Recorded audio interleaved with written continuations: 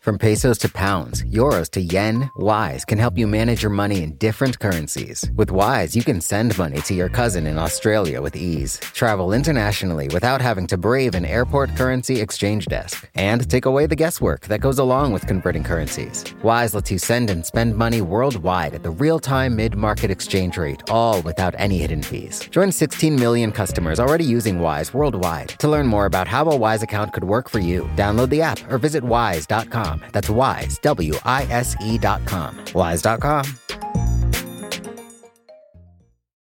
You know how to book flights and hotels.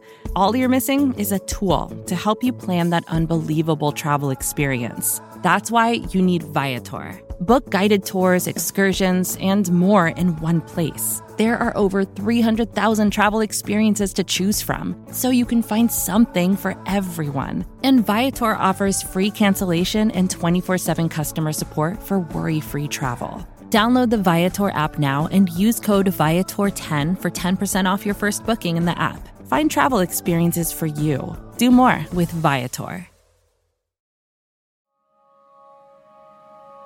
Think about where you live. Why do you live there? And since 2020, do you find yourself wanting a different home somewhere else? Since that landmark year, the American home buying and rental markets have gone from hitting record lows to exceeding record highs. And pandemic-era economic changes are the driver. Many of us are now working from home, and we're rethinking where we want to live and how we want to live and what makes sense for our families and what doesn't. Which means people are moving. In fact, there are fewer homes available for sale than ever. There just isn't enough supply for all the demand. And that has all kinds of ripple effects, especially on those who are unhoused or on the verge of losing their homes. In this country, there isn't a safety net if you're on the edge. So the number of people experiencing homelessness is on the rise. Why can't we keep up with the supply of houses? And what do we actually owe our fellow human beings when it comes to shelter? I'm Sean Illing, and this is The Gray Area.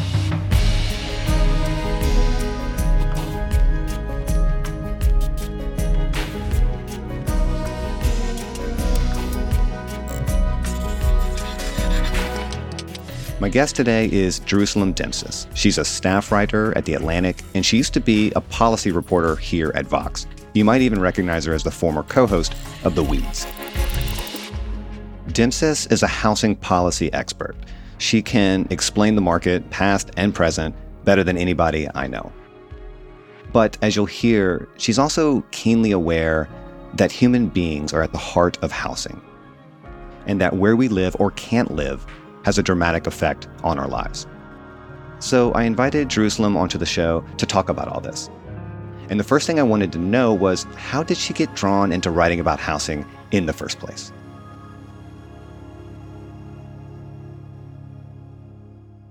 It's really funny because, like, you can obviously come up with a bunch of stories for why you are where you are.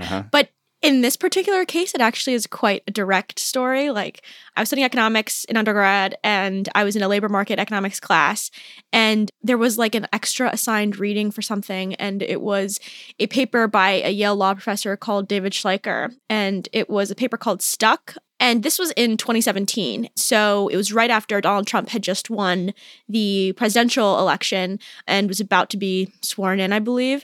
So everyone was like, there were all these theories floating about around like what's going on in like real America, like what has happened to upend conventional political thinking around who was going to win this election.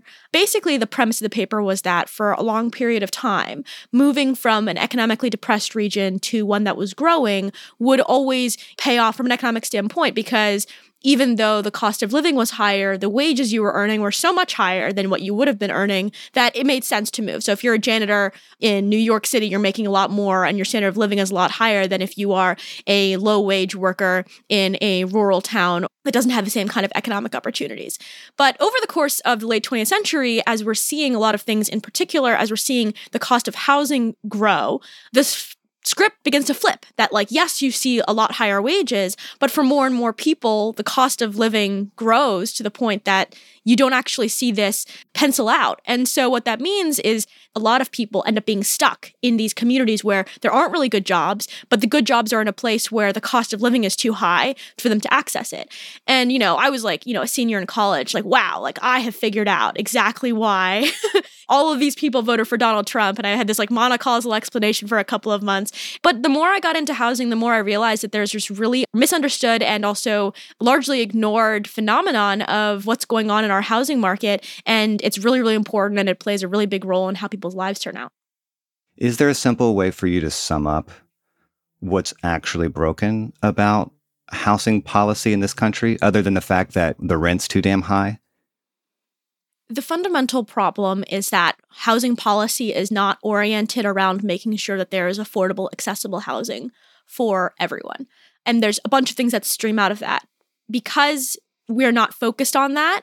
We're focused on a bunch of things, whether it's preserving the way communities look right now or increasing property values in some areas or whatever it is. Because our focus is not affordable, accessible housing, you have a bunch of different policies that spring from that end up making it impossible for people to live where they need to live. And I think it can sound really wonky when we're talking about things like zoning regulations or housing financial or how to finance affordable housing or whatever it is. But at the fundamental, it's just people should be free to live where they want to live because that's like the foundation for a good life. Picking your own community or being able to stay in a community that you're rooted in, it is the foundation for your spiritual life, for your like personal life, for the people you end up wanting to be friends with or marry or whatever it is. If you're not able to make the choice about where you live under a housing market that is basically excluding you because of prices, because of rents, because of fundamentally insufficient supply and insufficient diversity of types of housing, then you can't make that choice. You're being pushed to live where you can afford to live. And that means your community is being chosen for you. It means your life is being chosen for you in a way that you have very little control over. So I'm sorry if this is a stupid question, but we're not afraid to ask the stupid questions around here. So I'm going to ask it anyway. Do we even have a clear definition of what, to use the phrase I think you used, what affordable, accessible housing actually means? Yeah, it's a big question because, it depends. It's like affordable for who? Like, what do we mean by this? And, the federal government has this idea of what's affordable to someone with a certain percentage of the area median income. So like someone with 50% of the area median income, so who's doing worse than a lot of people in their community. What's affordable to them is obviously very different than the 75th percentile or 150% or whatever it is. But then also there's this question of like, how much of this is bringing down the cost and how much of this is a problem of poverty. Like often when people are talking about affordable housing, they're talking about it from a middle class standpoint. Like they're talking about how can I afford a first starter home that's $300,000 or $400,000. And for a lot of people who are working in the housing space, when they're talking about affordable housing, they're really focused on low income renters, people who could maybe afford $300, $400 a month to pay on rent. And so I agree that this is like a very nebulous term, but I also think it's just like this animating idea that like regular people should be able to afford housing and shelter is like not really what's at the center of what we're doing today. I know you've argued that a big part of the problem is this mythos of home ownership in this country, and we'll get to that a little bit later, but I just have to say that I kind of hate you for making this argument because I'm a homeowner. Yeah. And I know you're correct, but I'm already neck deep in this sinkhole of money, and I can't back out now. So I'm just going to lean into my cognitive dissonance, I guess. But well, even we'll get into it later, but I think in general with these conversations, because as I've mentioned, housing is so personal to people, I want to make sure like I'm often just trying to talk about housing policy at a macro level. Yeah. I think the individual decisions people are making for their lives are like, we're all constrained by what's available to us. And also there's a lot of good reasons to be a homeowner. So no shame. Just don't buy a house with foundation issues. Yeah, probably not. I'm going to drop that nugget. I'm going to moonwalk right out of the virtual room. I want to ask you, how much of the homelessness problem in this country, and that's something I really wanted to dive into in this conversation, how much of that problem is the direct result of our housing policies? In other words, how much of the homelessness problem has been effectively engineered in this country? Yeah, this is a really good question. And I think it requires taking a step back to think about like what we mean by like causality, like what causes what. Because if you talk to someone on the street or someone who's at a shelter or someone who is couch surfing and you say like, hey, like how did you end up in this situation? They're going to tell you a story about individual vulnerability that is completely true. They're going to tell you about maybe a divorce that they went through that cut their income in half. They're going to talk about a medical emergency that they went through that really impacted their finances, a lost job, a predatory landlord that evicted them and left them with a black mark on their record that made it difficult for them to rent again. And all of these things are like true. For that person, like that's what happened. But when we think about macro changes across time, you have to look for what's changing at the societal level because there have always been predatory landlords. There's always been poverty. There's been lots of divorce. There's been all these different things. But the rate at which we're seeing folks become homeless, now it's around 500,000 people in this country are homeless. And more importantly, there are tens of millions of low-income renters who are always at that brink of potentially becoming homeless if they face one of these emergencies. That is new. And the cause of that is when you look across the country, there are states that are high poverty that don't see the kinds of homelessness that places like California and Washington and Massachusetts see. When you look at places that have high rates of mental illness and high rates of drug addiction, they don't see the level of homelessness. What you do see across the country is that what determines whether a state sees or an area sees high rates of homelessness is whether it has a sufficient amount of housing available to very low income renters and whether the very bottom end of the market, there are renting opportunities available for people who are in dire financial situations. And if those exist, like in places like Detroit or in Philadelphia, where there's a lot of housing relative to what we see in places like San Francisco or LA or Boston or DC, you don't see that rates of homelessness, even if there's poverty, even if there's mental health issues, even if there's drug addiction, because the housing is available. And it sounds really simplistic, but like the problem of homelessness is in the name. It's homes. People don't have them. And I think it's really reasonable why people don't conceptualize it this way. If you come across homelessness in your daily life, you're likely to experience it or remember it in a way that's pretty jarring. Like maybe you see someone experiencing a mental health crisis, or you see drug addiction going on, or you see something that seems extremely jarring to you in public, and that becomes your vision for how homelessness functions in society. But most homelessness is like not seen that way, right? Yeah. You don't notice someone who's crashing in a motel. You don't notice someone who's couch surfing in their friend's apartment, kids being separated to different family homes because there's no central place where they can all live together. Yeah. Those things are really hidden, and that's what makes up the bulk of homelessness. You know, I appreciate that you go there with this because I wanted to ask about the link between housing affordability and homelessness. And of course, someone might roll their eyes and go, well, if houses are too expensive or if we don't have enough of them, then there will be lots of people experiencing homelessness. But it is more complicated than that. And part of the problem is that a lot of us have preconceived notions about what it means to lose your home and what that looks like. So we're missing a lot of what's going on here. Yeah, and I think it's useful to think of it as sort of a funnel, right? Like you have at the very top a large amount of people who are in unstable housing situations, who are low income, for whom a specific emergency might push them into homelessness. And then of those people, like a certain number, if there's not enough housing, will fall into homelessness. And then for many of those people, it'll become much more worse, whether because of individual vulnerability, like the ones we talked about, or because of just bad luck. I mean, luck is also a big factor in this when you talk to people who are homeless. You're just like, wow, like that's just like insanely unlucky that would happen to you on top of all these things. And for those people, when these populations are large enough, then you get a larger growing number of people who are chronically homeless, who are experiencing extremely difficult things on the street and then become exposed to potentially really harmful drug situations or criminal activity and become victimized themselves and enter that kind of cycle of poverty and violence.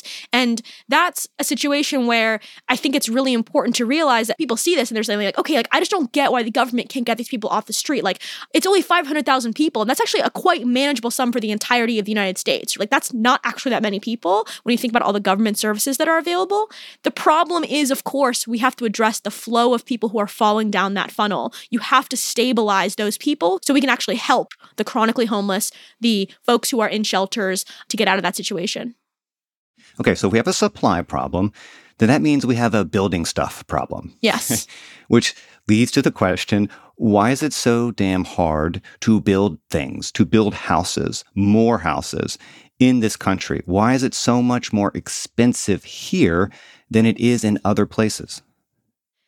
Yes. So the fundamental reason, and particularly in these really high cost of living cities and counties and suburbs where the homelessness crisis is most acute, is because it is illegal to build housing. And I want to be clear here. What I mean is that in these places, you own a single family home that is on a lot where the city has said it must be minimum 10,000 square feet. And you are not allowed to tear that home down and build a house that is 9,000 square feet. You own this home and it is illegal for you to do this. And that is compounded by regulation after regulation. It's illegal for you to build a duplex on that lot. It is illegal for you to build a mother-in-law suite in your backyard on that lot. And what that does is that it compresses the number of housing opportunities that are available to people, and it also inflates the size artificially of the houses that are allowed to be built, which means that houses more and more over the course of the 20th century, we see houses getting larger and larger. It used to be that you could find tons of starter homes, 1,500 square feet. That would be like a first house that someone would buy maybe when they're in their late 20s, early 30s. The supply of those starter homes is like dwindling to near non-existence, especially in these areas. What that means is that you're raising the floor for what it means to buy a house. Is part of the story there cultural? Like as home ownership became more and more of a status symbol in some sense, that the drive to create bigger and bigger and bigger houses and have more space between houses, that this is all sort of compounding and contributing to the problem? You know, the story of zoning regulations is a lot of it has to do with wanting to keep areas segregated by race and by class in particular. And even when that gets struck down, there is a desire to maintain a certain type of community, which includes kind of racialized and classist ideas, but also is just like those ideas inform then what we think of as a nice neighborhood. This idea of like a white picket fence, every house kind of looks the same. That's also informed by how our transportation policy was created as well. And obviously there would be big houses in America regardless of this. It's a very wealthy country we live in, and there are a lot of people who can afford to have bigger houses. But there are a lot of people who can't, who used to be able to buy their way in or rent their way to greater degrees of prosperity. And that being eliminated, I think, has a lot less to do with culture and a lot more to do with the literal policies and both unintended and intended effects of making it illegal to build even small single-family homes.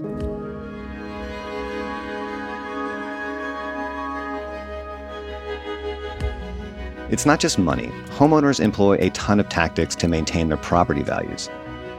Coming up after the break, Jerusalem and I discuss the sneaky but consequential world of environmental protections.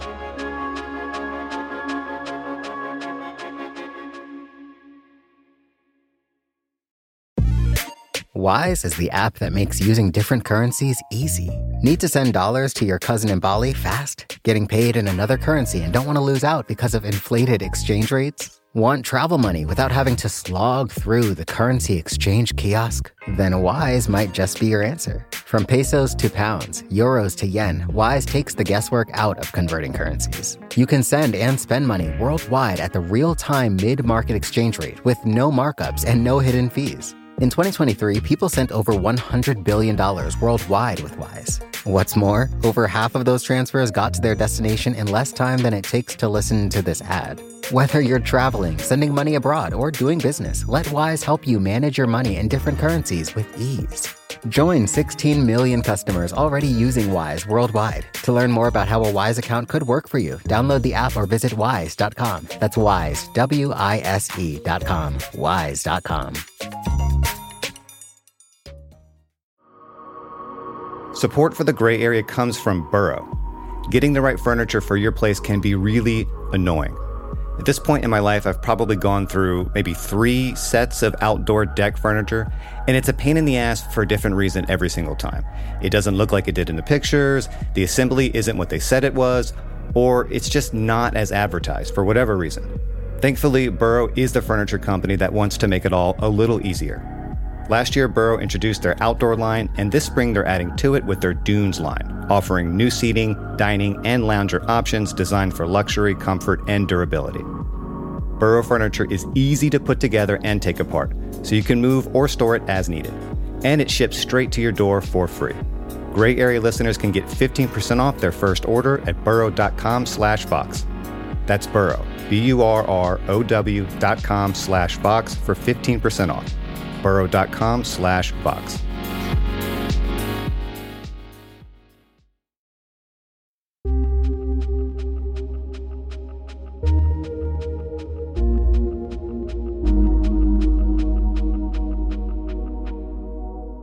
Correct me if I'm wrong on anything here, but other countries allow the state to regulate and enforce environmental standards or building codes or that sort of thing. But here, the whole process, I'm not sure if it's right to say that it runs through the legal system, but the process is vulnerable to the legal system in ways that just continually undercut efforts to build things.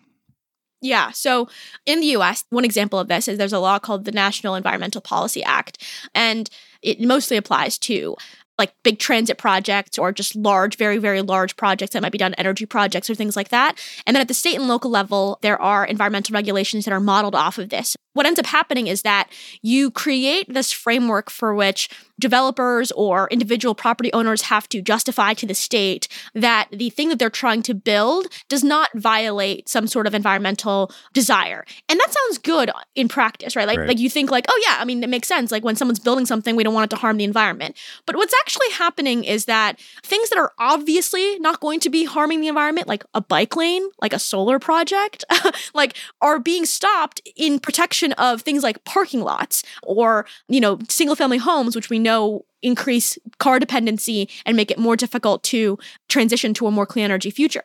And so what ends up happening is that on project by project level, you're creating these regulations that are really, really onerous. We know that multifamily housing is more environmentally friendly. One, because heating costs and cooling costs are shared amongst a bunch of different people. Like I live in an apartment building. Even if I turn my heat off, it doesn't get that cold in here because my neighbors have their heat on.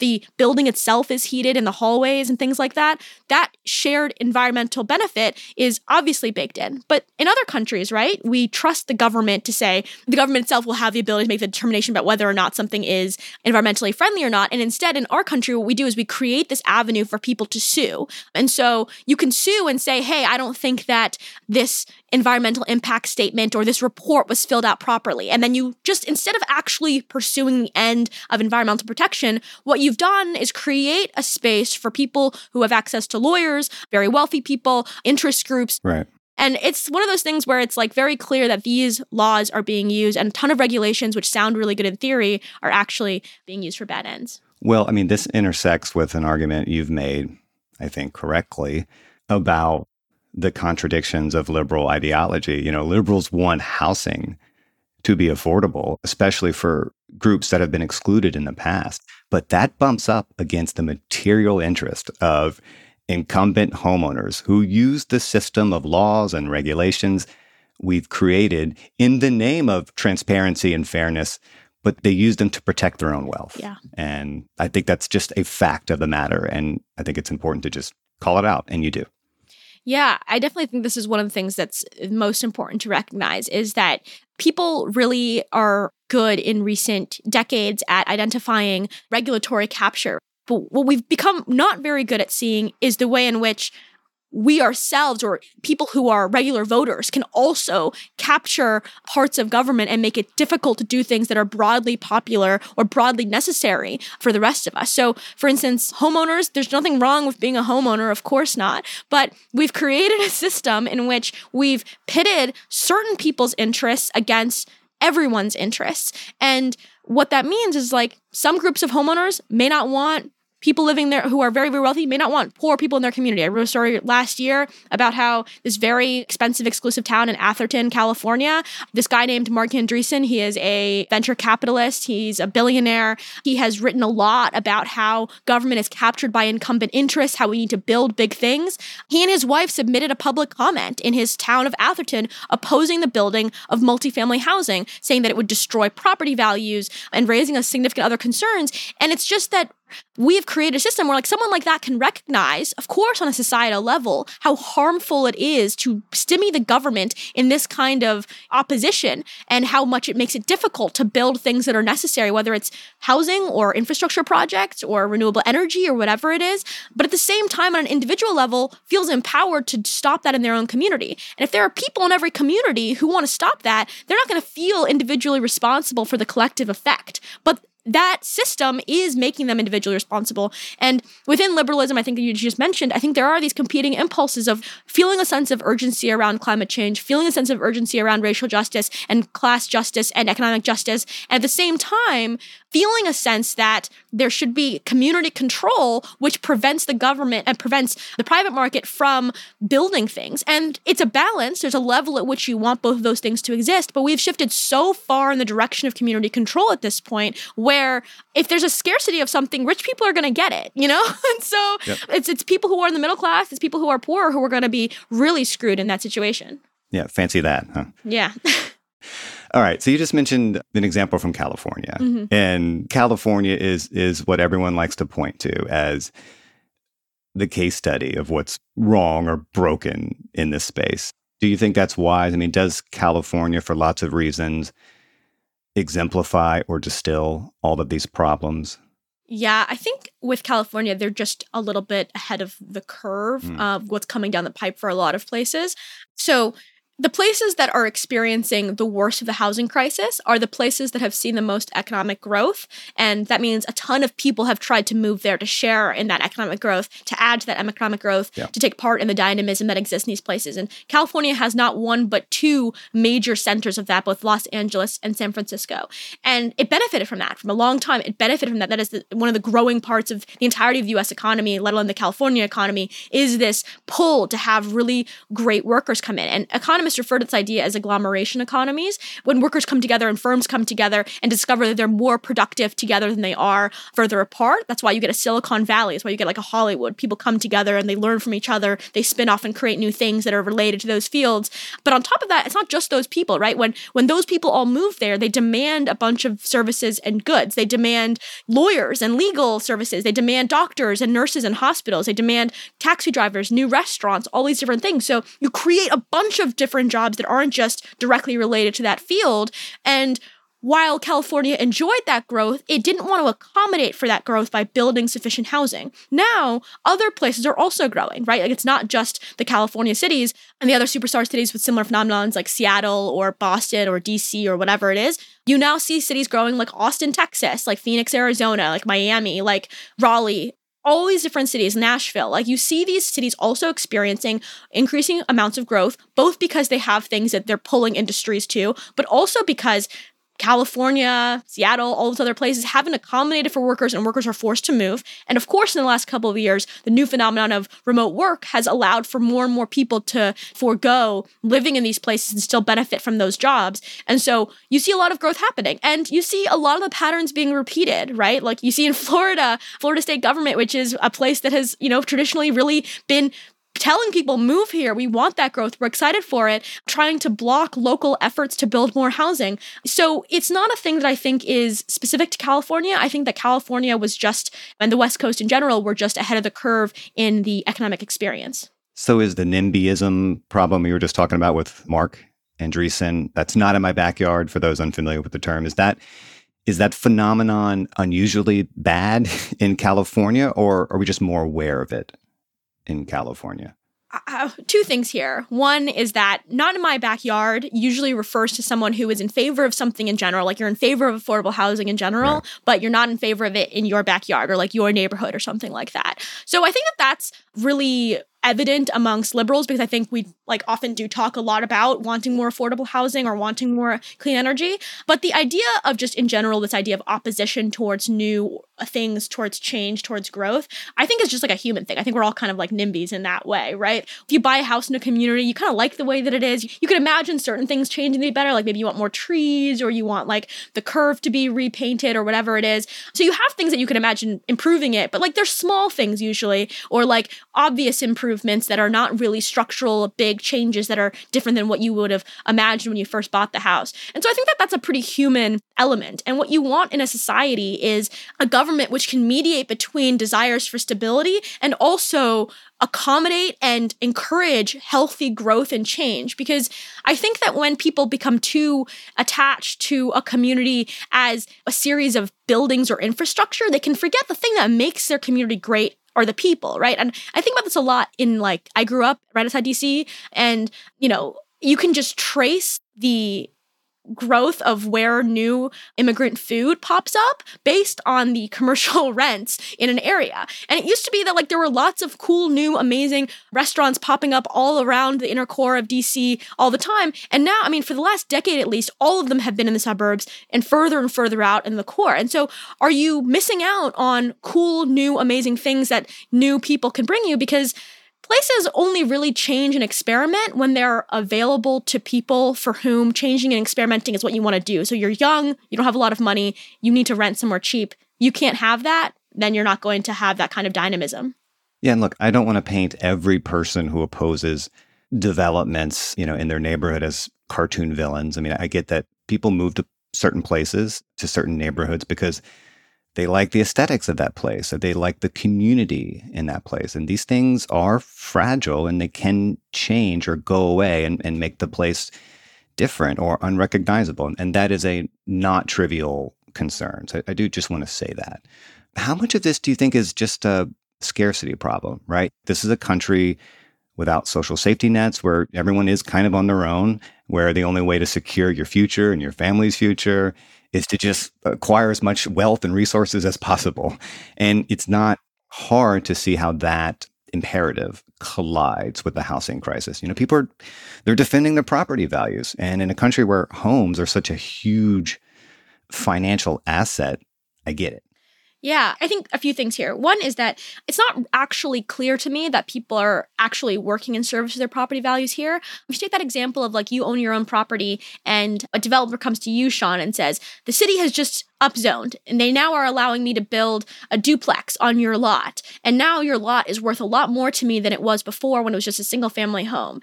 And I say, Sean, I'll pay you $200,000 more, me, the developer, than what you paid for it to buy your house and turn that into a duplex.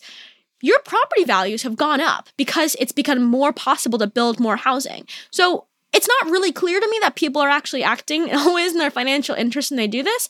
We've created this idea in America in general that apartments are blights, that people who live in them are poor, or they're immigrants, it's dirty, there's our slums. This is something that's been developed and pushed both by the court system and also politicians and cultural rhetoric, which is not something that was inherently going to be that way. It was definitely something that was created intentionally. But that first point I think is really important, that I don't think people are often acting in their best financial interest, especially when you factor in when you grow older. There's now tons of people AARP is now an organization that's been working a lot on housing supply because they have a phenomenon of seniors who buy houses.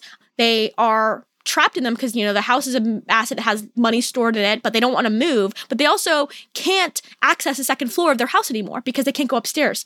And so they're stuck on the bottom floor of their home. So they're confined to the first floor of their homes, and they would move to a smaller unit in their community, but that doesn't exist because they've been opposing the building and construction of affordable housing or of different types of housing in their areas. And so you're screwing over your future self. Often as a homeowner, when you oppose these things, you're screwing over your kids maybe, who won't be able to stay and grow up and live in your community. That means you can't live near your grandkids. So I think that there's this idea that these people are always acting in their best interests, and often they actually are not.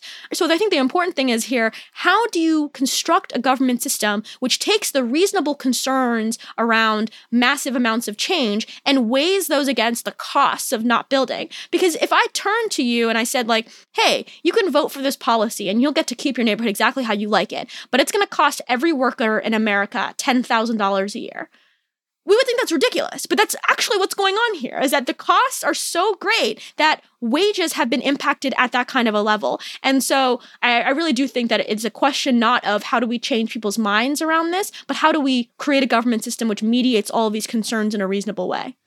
An argument I often hear, mostly from conservatives, is that progressive cities like San Francisco or LA or New York City have bigger homeless populations because they provide all these welfare services, which in the end just enable the very problems they purport to solve. Now, we have some data on this, right? And it disproves this claim, no?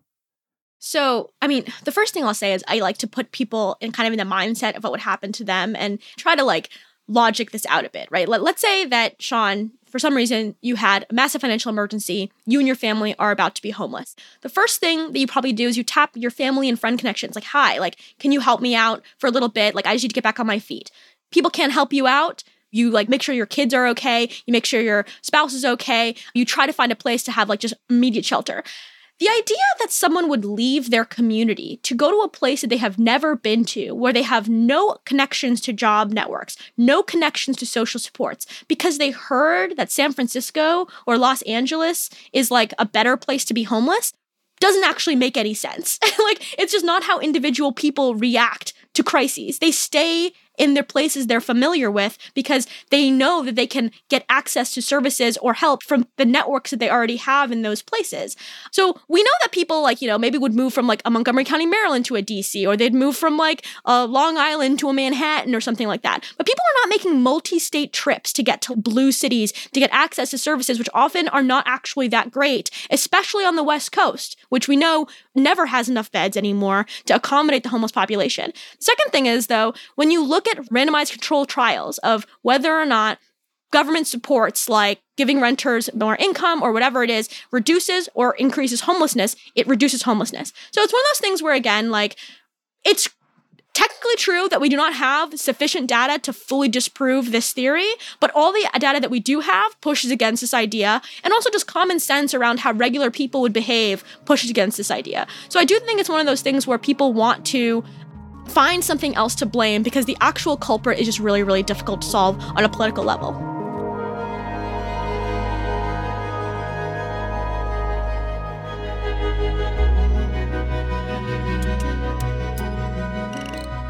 Is the American dream of owning a house a myth we should all let go of? That's coming up after one last quick break.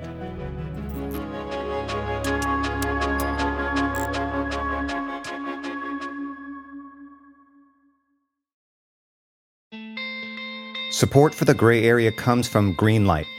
If you're a parent of teenagers, you might be starting conversations about money management and financial literacy. So often, the best way to learn is to do. But when it comes to money, there can be real consequences to learning the hard way. That's where Greenlight comes in. Greenlight is a debit card and money app made for families. Parents can send money to their kids and keep an eye on their spending and saving. And kids and teens can build money confidence and lifelong financial skills. My kid is way too young to talk money with, thank God. But I have a colleague here at Vox that uses Greenlight with his boys, and he loves it. If you want to help your kids learn about money, consider Greenlight. It's a convenient way for parents to raise financially smart kids and for families to navigate this stuff together. Sign up for Greenlight today and get your first month free at greenlight.com/gray area. That's greenlight.com/gray area to try Greenlight for free. Greenlight.com/gray area. This episode is brought to you by State Farm. You've heard it before. Like a good neighbor, State Farm is there. But it's more than just a tagline, because State Farm agents are small business owners themselves who live and work in your community. And if you're in the market for small business insurance, who better to work with than an agent who understands what it takes? State Farm agents can help you create a personalized insurance plan that fits your small business needs and budget. Talk to your local State Farm agent today about small business insurance. Like a good neighbor, State Farm is there.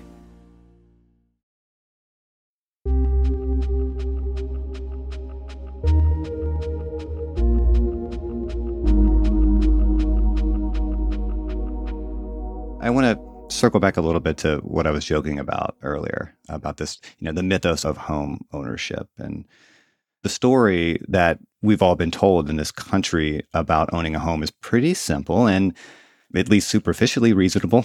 Right? It's don't waste money on rent, buy a house, build equity, cash out later after the value of your house has increased, and then you just buy a nicer home, and so it goes. It's the American dream. Do you think that's A, wrong, and B, something we really have to rethink or let go of in order to mitigate, I won't say solve, but mitigate the problems we're talking about? I think the real problem with that message is how uniformly positive it is about home ownership for everyone at every stage at any point. What you have right now is a culture and a politics which says to every single person, the second that you can buy a house, do so.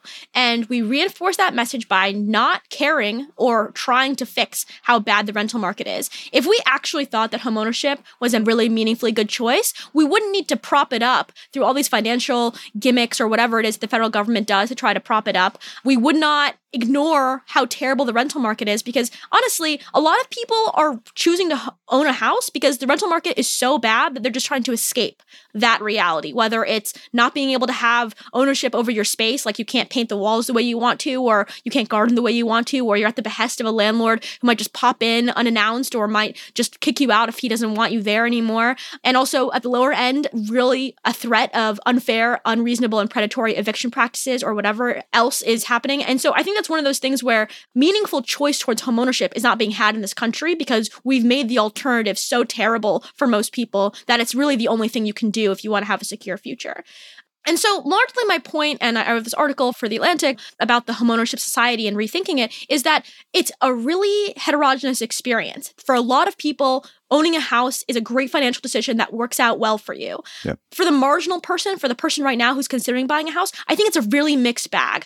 A lot of the properties that are available to you might be extremely old, in need of repair, might sink tons and tons more money into it. Climate change is making it such that a lot of properties that are at the affordable level for people are things that are going to potentially be destroyed by storms or fires or whatever. I referenced a finding by NPR around how the Department of Housing and Urban Development, which was in a quintessential example of having like pro-home ownership brain, is attempting to push more and more people, especially first-time home buyers and people of color, into accessing home ownership, which sounds like a really great goal. And they end up pushing them to buy homes that are directly going to be flooded with near certainty in the next couple of years. And it's one of those things where it's like, these homes have already flooded, this area has already flooded, and it will flood again. And it's one of those things where, do we actually think that the cult of home ownership is such an amazing thing to join that we are saying to someone that it is better that you own a home that will likely experience this massive financial harm in the future? And also, just like the personal harm and stress of having all your stuff flooded is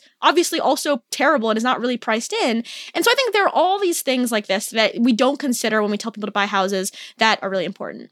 Well, that's also part of what makes it a bit of a shaky investment for lower and middle class people in particular, because a lot of the wealth gains to be had are rooted in luck. And in the places where you can be more sure of the value increasing, well, those are the places that are obscenely expensive to buy. And the barriers to entry are too high anyway. So you're kind of screwed.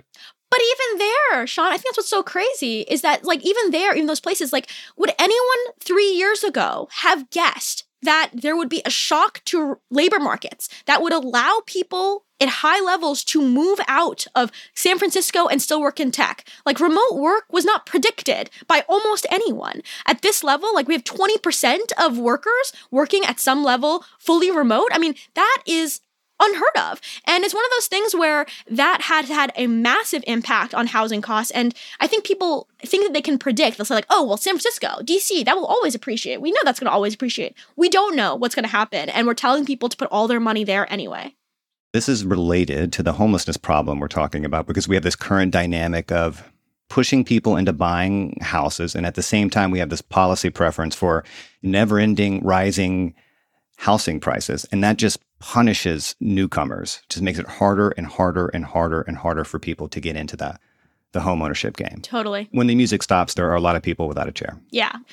The fact that your property value is something means that, let's say we say your property value is $500,000, that means that there's someone willing to pay that, hopefully multiple people willing to pay that property value. The higher and higher it gets, right? Eventually it's like, who can afford like a $2 million house? Like, very few people can afford that. And that's what we're saying with constantly appreciating housing prices, that there should always be someone new ready to pay that price. And at some point the dam breaks, right? Like, at some point there's not going to be enough people to pay for that. I mean, part of the problem now is, the homeless problem in particular, as that intensifies, people become more responsive to reactionary and draconian policies. They just want to criminalize homelessness. They just want to get it the hell off my radar, get it off the streets at all costs. But in the end, that just ensures that the underlying problems will persist, right? Yeah. That's a road to nowhere, or nowhere good. Yeah, I mean, I do think we're at a really bad inflection point here because people are so frustrated and fed up because of homelessness in particular, but also housing costs that they're willing to turn to really, really counterproductive policies. And this isn't just me saying this as like, I think it's pretty inhumane to just criminalize people who have nowhere to live. That's definitely a big part of it. But also, like, it doesn't work. You're telling someone who's homeless it's illegal for you to camp here. It doesn't actually give them anywhere to go. In DC, there was like local reporting which showed that people at a new encampment were just people who had been dispersed from old encampments. Like, you have to actually have somewhere for them to be in order to tell them to leave. And especially in California, where there are not enough homeless shelter beds available for the population, it's kind of ridiculous to be like, oh, it's illegal for you to be here. Our attempts to criminalize poverty don't actually make poverty outlawed. Like, people are not poor by choice. And so it is one of those things which is really depressing, is that like, because we've really kicked the can down the road so much, at this point, I'm not sure how much patience voters have for a solution which is really a long-term one. Yeah, and I just feel like as a society, we just don't really have an answer to a really basic question, which is, what do we owe our fellow human beings? Or we have many answers, but certainly no consensus. And part of what's interesting to me about this problem is that it doesn't really collapse neatly along conventional partisan or ideological lines. There's never a perfect equivalence on anything. But the left and the right really don't have an answer for this. And they contribute in different ways to the problem. And in the interest of being real, I think a lot of people, most people perhaps, don't want to bear the cost of doing what's right here. And the uncomfortable reality is that if you really drill down, a majority of people in this country have internalized our very hyper-individualistic culture. And many of us are comfortable, and there's not a lot of appetite for real sacrifice. And maybe some of that has to do with the scarcity problem we were talking about earlier. And maybe some of it is just the fact that this is a very libertarian society. And, the bigger the country gets, the more atomized the country gets, the more these sorts of collective action problems become insoluble. Yeah, I mean, a couple of responses there. So one is that the problem of regulatory constraints on building housing infrastructure or other types of infrastructure, the truly libertarian response to that should be to allow for property rights, right? Like, if you own your house, you can paint it blue, no homeowners association or like overzealous local government can tell you you can't have your kid move into your garage. Like, that is the truly libertarian response here. And I think that's one of the things about this problem to me, is that like, it should attract every ideology. Like, leftists are in favor of building social housing, building and protecting lower income renters and promoting a stable housing and rental environments for people. Conservatives are very opposed to government intervention in this space. Libertarians similarly have those kinds of reactions in theory. But I think what it comes down to is, while everyone kind of has these like fancy and theoretical ideologies at the theoretical level, what really matters is structure of government. When you have a local government that is in charge of permitting housing, that has the power to block infrastructure in general, it takes just a couple people to block it all. And that doesn't matter if 98% of people are in favor. It just takes a lawsuit. You only need one person with a lawyer. And the question here is how we have allowed this structure of government to proliferate, and has a lot to do with the fact that we have deference towards the legal system as being the best way to resolve these kinds of disputes. And also because we fetishize local government and treat it as if it is closer to the people because it is smaller, but really it's a lot less representative because many fewer people vote or engage. Yeah. And so the really democratic outcomes, they don't happen at the local level. They happen at the state level or the federal level, or more so at the state level, federal level than they do there.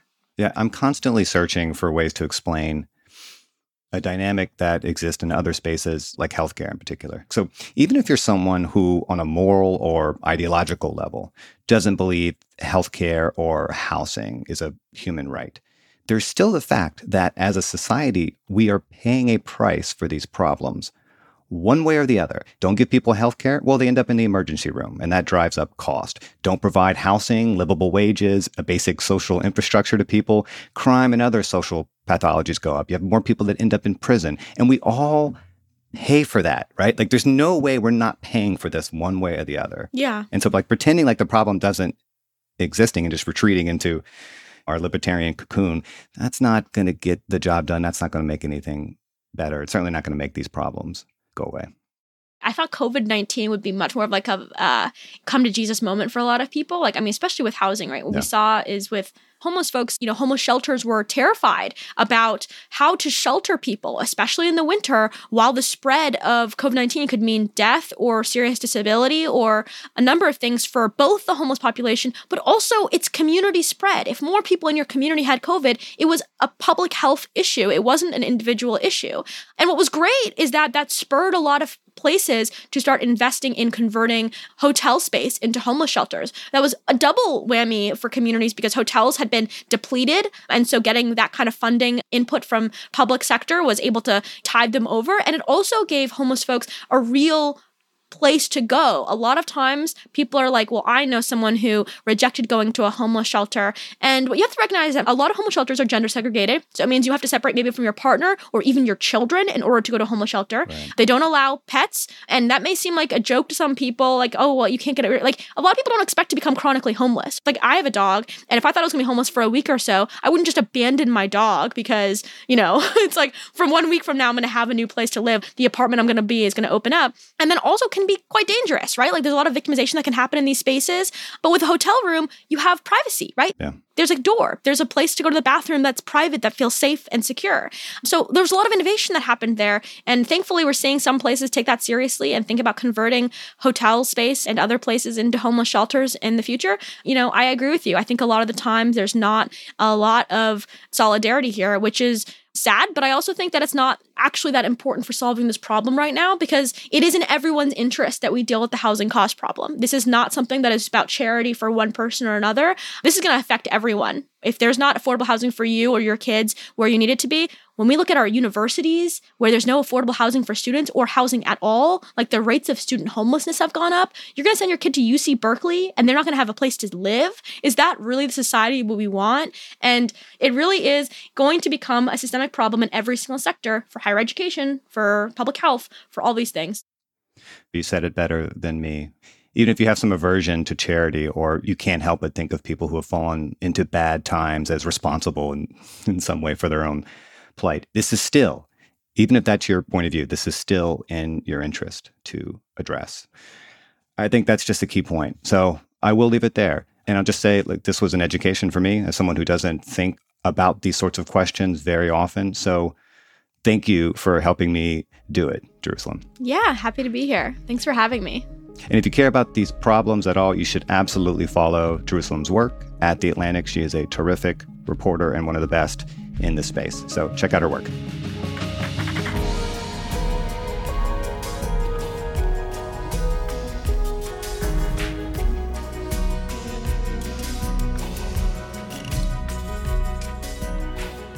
Eric Janikas is our producer. Amy Drostowska is our editor. Patrick Boyd engineered this episode. Alex Overington wrote our theme music, and A.M. Hall is the boss. I really enjoyed that. I hope you did too. There really is a human dimension to this. It's not just a policy issue. It's a moral issue. It's really a philosophical issue. And as a society, as a culture, whatever word you want to use, we just don't really have a good answer to this question of homelessness. And part of the reason we don't have an answer to that question is we don't have a good answer to the question of what we owe people. What is a human right and what isn't? Those are big moral questions about which we don't have a consensus, but that doesn't mean we shouldn't try to mitigate them. And it certainly doesn't mean we shouldn't try to talk about them. Let us know what you think. As always, drop us a line at thegrayarea@vox.com. And if you appreciated this episode, please share it with your friends, all that good stuff. New episodes drop on Mondays and Thursdays. Listen and subscribe.